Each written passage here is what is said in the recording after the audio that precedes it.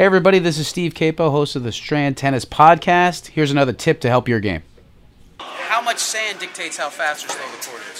So if you mix the paint with a lot of sand, it slows down the surface. The ball will catch the sand and come up. That's why a clay court is slower, because it's full of dirt, right? It hits it, it catches it, and it sits up. If you're on a grass court or a carpet, it skids because it's slider and it's slick. So if we put a surface here with less sand on here, and it was only one layer, it'd be very fast. But we like to keep it slow because people like Linda have trouble with speed. No, but slower is a little easier. It's easier for people to deal with. A fast court is really hard. It slips right through the ball. It slips right through the zone. The ball doesn't bounce. So more sand, more height, less sand, lower bounce.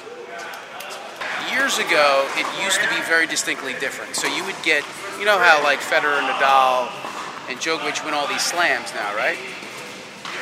It used to be like you get a clay court specialist that could win the French Open because the surfaces were very different. Like clay was really slow, grass was really fast, carpet was super fast. It used to be on Deco turf in Australia, which was super fast. They were very different, so you get different winners. But now they want all these great players to play all the time because it's business, so they homogenize it. It's very much the same speed. So you would never be able to see Nadal win the French Open and then win Wimbledon.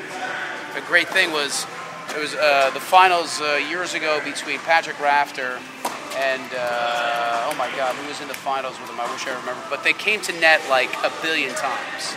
They changed the surface on the grass. This was at Wimbledon. And now Bandy and Hewitt played in the next year and they didn't come to net once. That's a huge thing. On grass, you used to come to net all the time because it was super fast, and you would come in with low, and you could volley, it would go right to the court. So they've homogenized it, so all these players can play on it, and that's why you see them winning all these slams. Now, they're great, but the surface is really even in speed.